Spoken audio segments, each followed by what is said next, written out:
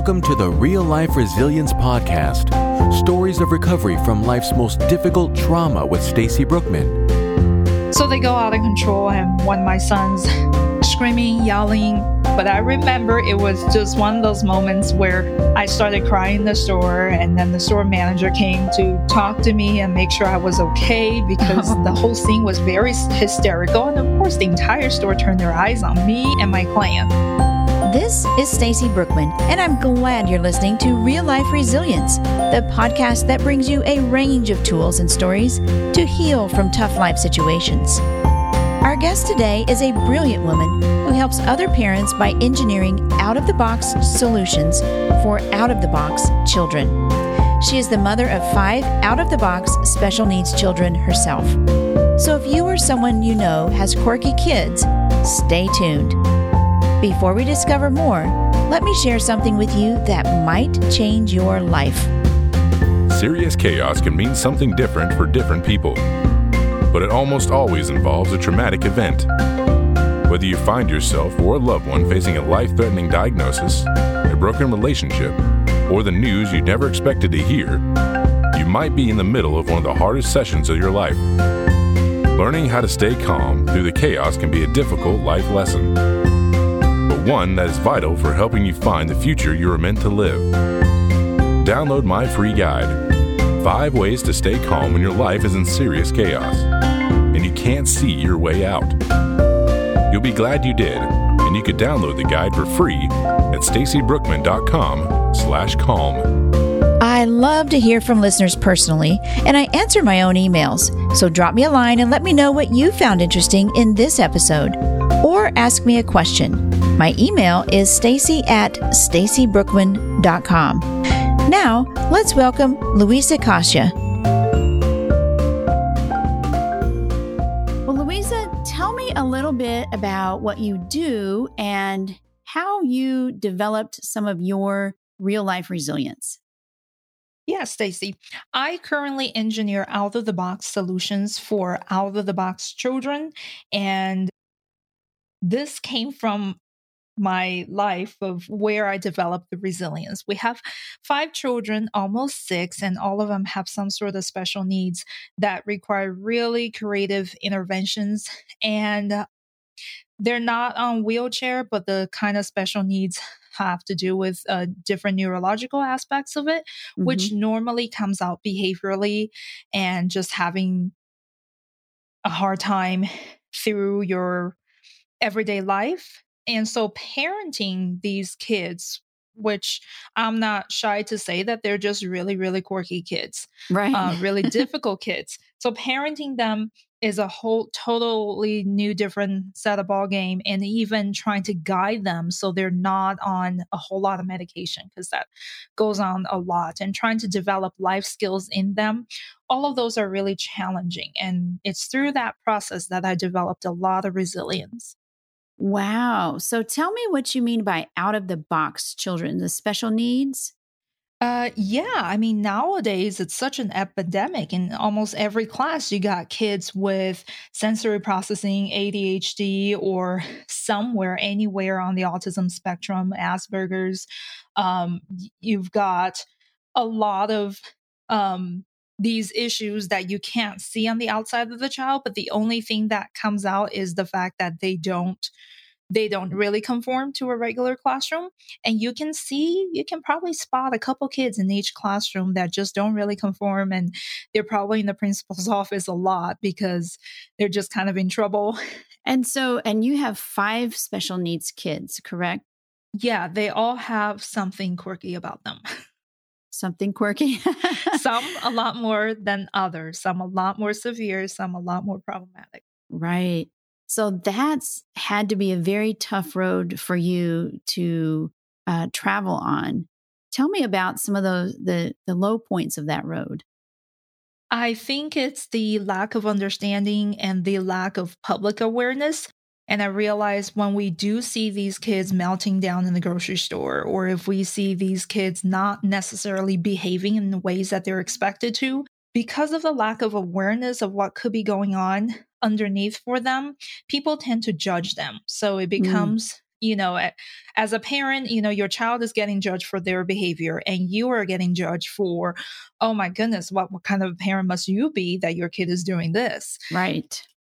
Was there one point in time that you just, your kids were melting down or one of them and you just like, this is it, I'm about to melt down myself and there was judgment from other people? Tell me about one particular, any particular time that you can recall. Yeah, I can pull out so many. That was my life so many years ago. Say we go to the grocery store and, with the sensory kids, the lighting, the echo of the store and between the walls. All those things that you don't realize is really hitting them. And for them, they just really can't deal with it. So they go out of control. And one of my sons were, I don't remember how old he was, preschool, pretty young, 3 or 4, screaming, yelling on the floor, couldn't deal with it anymore. And at the time I was pregnant with twins. And then I also had another one or had the baby. I don't remember how many kids I had, but I remember it was just one of those moments where I started crying in the store, and then the store manager came to talk to me and make sure I was okay because the whole scene was very hysterical. And of course, the entire store turned their eyes on me. Of course. And I've had a lot of those moments when everybody turned their eyes on me and my client. So I'm there crying and getting frustrated. But in the end, I picked up the 3-year-old who's having the problem and then helped the 4-year-old and then the baby and whatnot. And we just had to ditch the full cartload of groceries and go because we couldn't continue. That's pretty typical when we go out years ago. So you've had lots of those experiences, and you've started to, throughout as your children grew, to develop some strategies for handling that, for making sure that you have a harmonious clan. So tell me more about those strategies that the road that you took after that. Yeah. Did you want to hear about the specific strategies or how we develop them? Actually, the process and then the specific strategies would be great. Okay. So I think the process really took years and it was a long road. It took a lot of observation as a parent to getting to know what's really under the water for the child. I write in my book, the gist of it is those behaviors are the tip of the iceberg. The general process is from a lot of observations, a lot of trial and error. It's reading every single parenting book and realize, oh, your child isn't one of the normal children, so you can't read these books. They don't work. And then to digging into more with working a lot with doctors, professionals, and therapists of all kinds of discipline to really figure out what's going on and coming up with a holistic approach.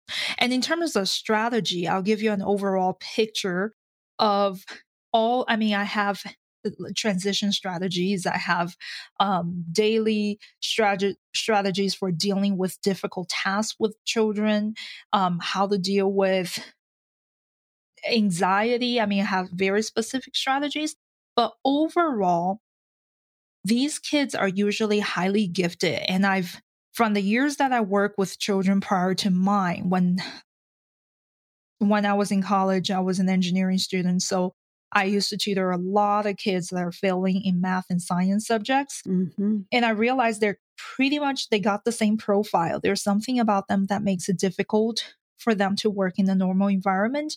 And a general line of strategy is that I look for ways to really nurture their strength and their talents and support them with the deficits. All of these kids just have deficits in skills or tolerance or something that they didn't innately come with.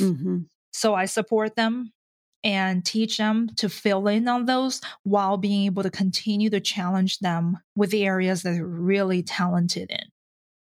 So I'm not going to go down that path right now. We'll go down that one in the next one. But tell me about your support. How did you find support as you were trying to figure this out? And then also, were you very methodical about this, or it just came about, the strategies that you discovered and your own resilience came about, just the exposure and the practice of mothering these kids?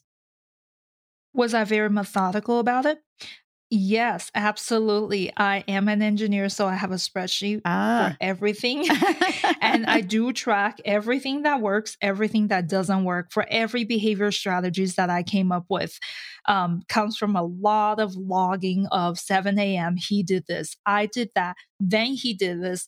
Oh, okay. So that doesn't work. Scratch that. I mean, days of journaling and really being pretty scientific about keeping track of what he's doing, what I'm doing, and then therefore which things worked, and then even tracking data of what I'm doing for example, I mean, our tantrums sometimes, the meltdown sometimes could last for 2 to 3 hours, and then tracking the different things that I do in terms of how long the episodes last as we continue on the road of finding a good way to support them. I was just saying, a lot of us wish we could be that way or think of that at the time, but we just react. So I love that you have that approach. Oh yeah, don't get me wrong. I mean, I have my pulling my hair days a lot. But I mean, after all your hair is gone, you're still there with the same child. So right, you have to come down to do something. How have you dealt with like the public in general or other mothers or just that kind of spoken or unspoken condemnation that other people tend to provide? This is where I really want to encourage any listeners to be empowered with your innermost strength. I mean, if you are the parent, you know your child. There's a lot of condemnation or even judgment that comes through the eyes in the public, and you don't. They don't say anything, but you're looking at them and you look like a mess. Right. The reality of it is you need to get it into your mind, the fact that this is kind of how your child is. You're working your best to get them to a better place. So by age 20, 23, they are no longer living with you and totally dependent on you or depending on some sort of a medication. I think you need to have the strength in yourself to say, you haven't walked a mile in my shoes. You don't know what I'm dealing with. My child is an excellent child and I'm a fabulous mother. Yay. You need to be able to say that to yourself. And you need to be able to combat those eyes. And those eyes aren't evil eyes. They're just unaware of what could be going on. Oh, I love that. I love that. Because it's a lot of your own self-condemnation, thinking of what those other people are saying or thinking. But you have to get over your own embarrassment because you need to be there for your kids, right? Not for the other parents, what they think about you. Correct.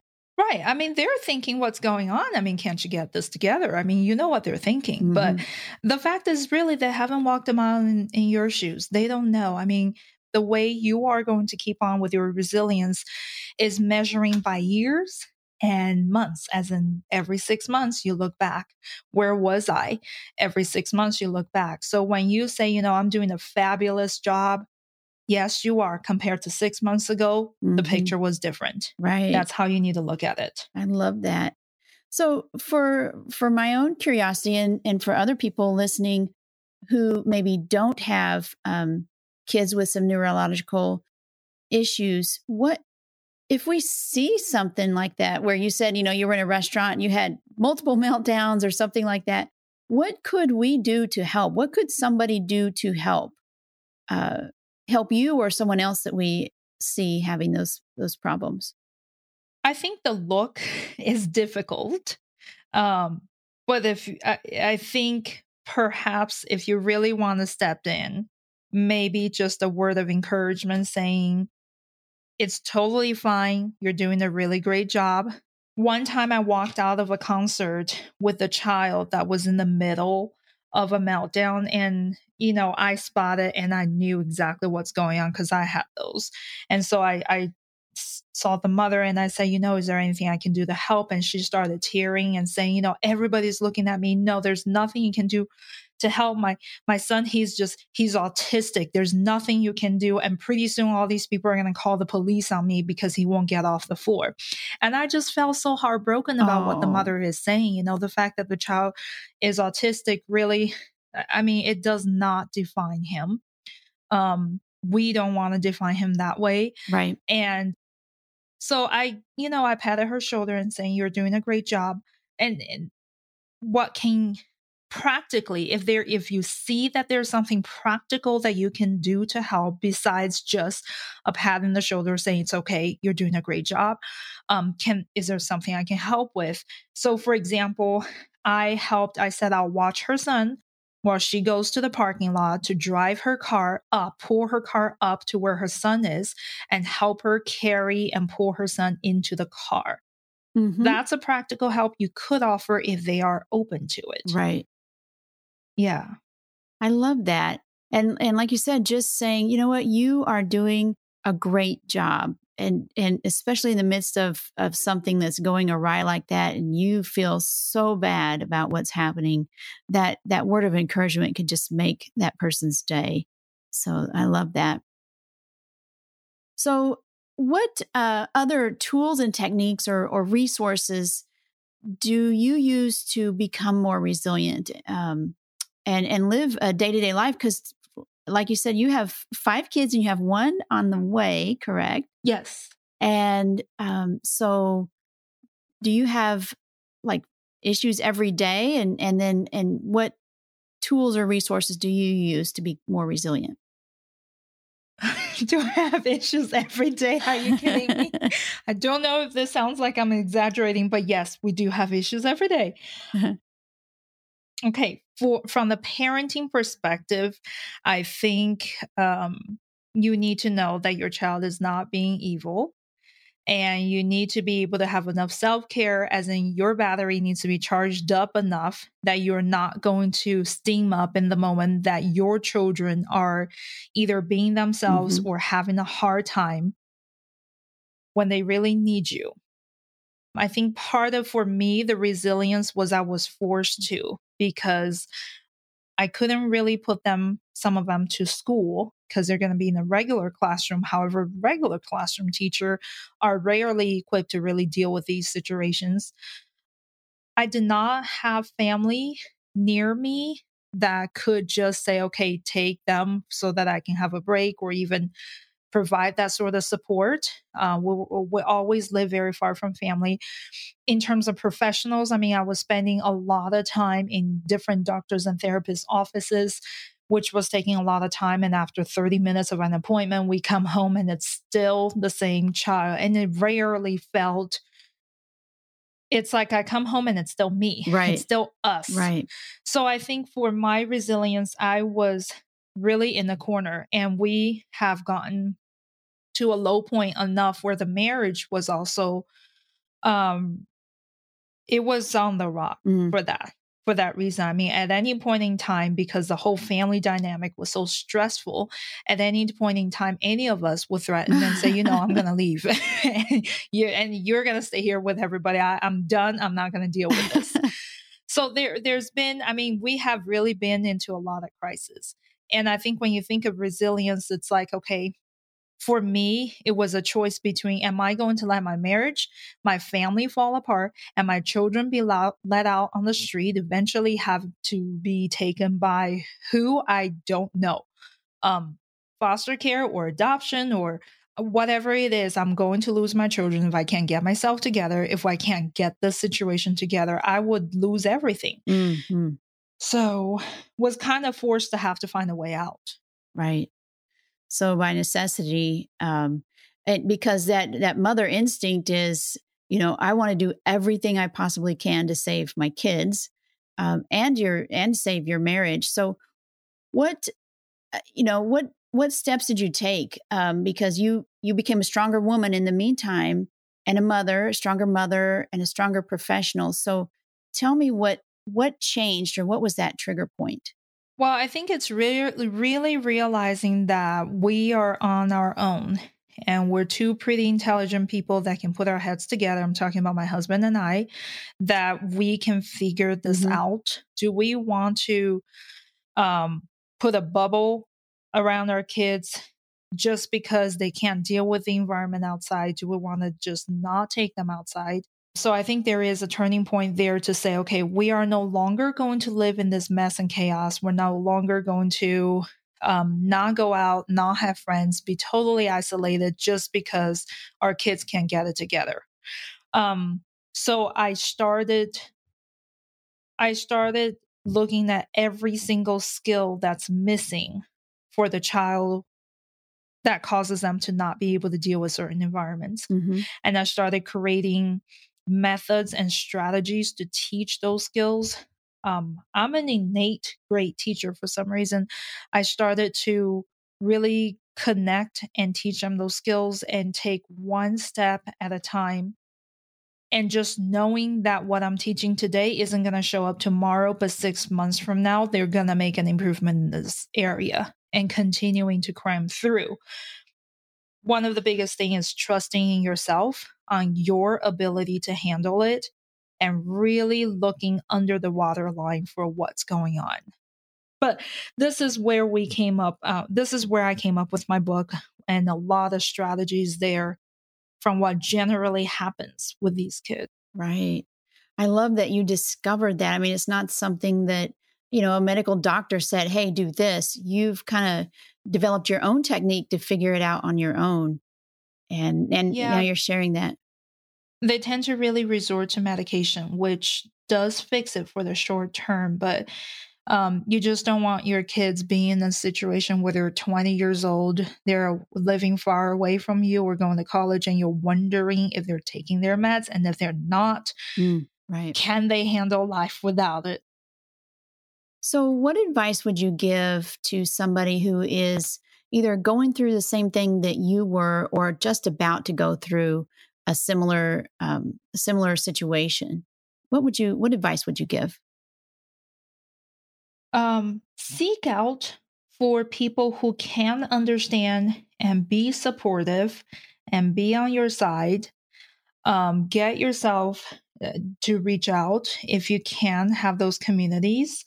Also, work with professionals, but really understand your child and be able to decipher what is going to work for your child, what is not. Most importantly, you really need to not give up. You need to be able to live beyond the limitations of these obstacles such that your children can live beyond the limitations that they come with at birth.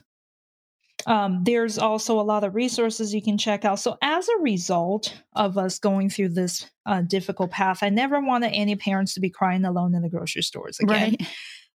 So that's where I started writing my book.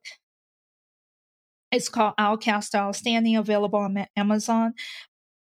I also started doing free coaching on Fridays. It's on Facebook Live. If you go to Facebook on Harmonious Clan, you will find information on that because I get a lot of questions from different parents on what to do with different situations. So there is a free coaching every single Friday. As when I say, reach out to people who can understand and support, that's one of the outlets you can do. We have some educational podcasts that came out of all of this, just experience passing down. Most importantly, you need to not give up, believe in yourself, believe in your children, and believe that they're just a gem. I mean, they're a diamond in the rough. And all those behavior, everything that's going on every single day is the roughness outside. Slowly, you can polish that off and see the gem. And you are the jeweler that does that polishes. Love that. I love that. So where can people find you? They can find you at Harmonious Clan on Facebook, but what's your website? It's harmoniousclan.com. Fabulous. And tell me the name of your book again. It's called Outcast to Outstanding, the practical guide to understanding and addressing your child's behavior. Oh, I love it. Louisa, thank you so much for sharing this information and giving hope to a lot of parents. I really appreciate that. Thank you. It's a pleasure. Welcome to Stacy's Journal. In this segment, I let you peek into my journal as I share my thoughts on a topic or resilience resource. During our interview, Louisa said that the main issue she has faced as a parent of 5 special needs, out-of-the-box children is a lack of understanding.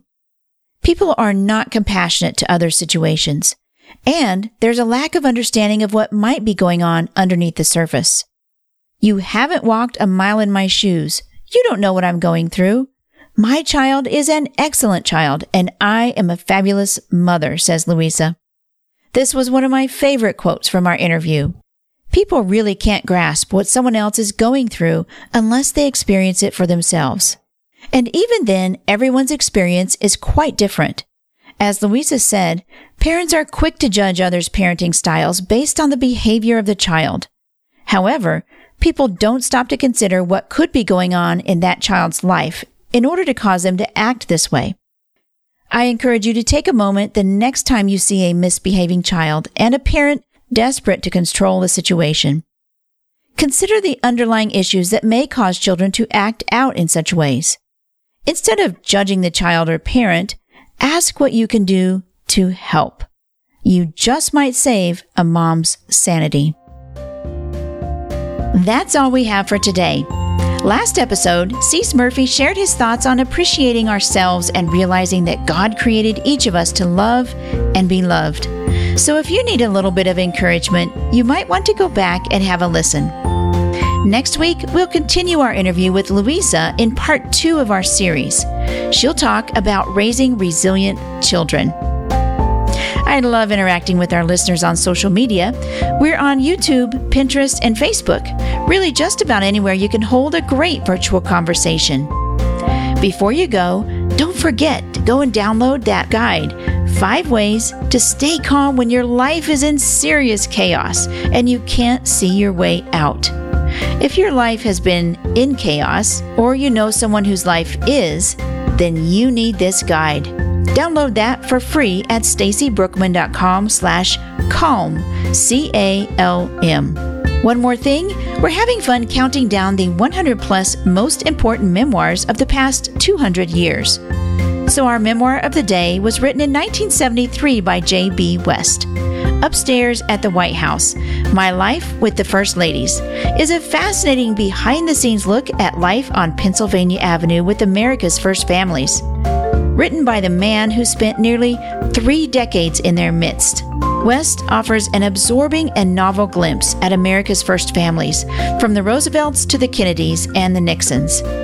Alive with anecdotes ranging from ordinary to tragic, this is an enlightening and rich account of the American history. Check out Upstairs at the White House, My Life with the First Ladies, and all the memoirs on this list at stacybrookman.com/100memoirs. And always remember, life is a story, and it's never too late to start telling yours.